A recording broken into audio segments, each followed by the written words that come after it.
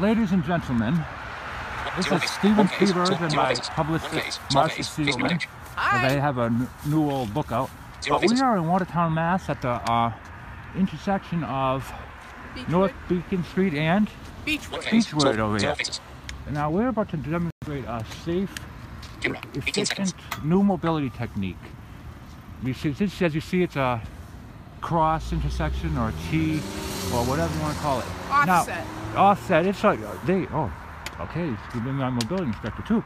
So seriously, we're thinking like efficiency, and why should we cross twice? Okay. So what we're gonna do is do a diagonal crossing. Run. But my point to this is that it's safe because you're further away from cars than you would be if you were at the, see what I mean? Jelly bean.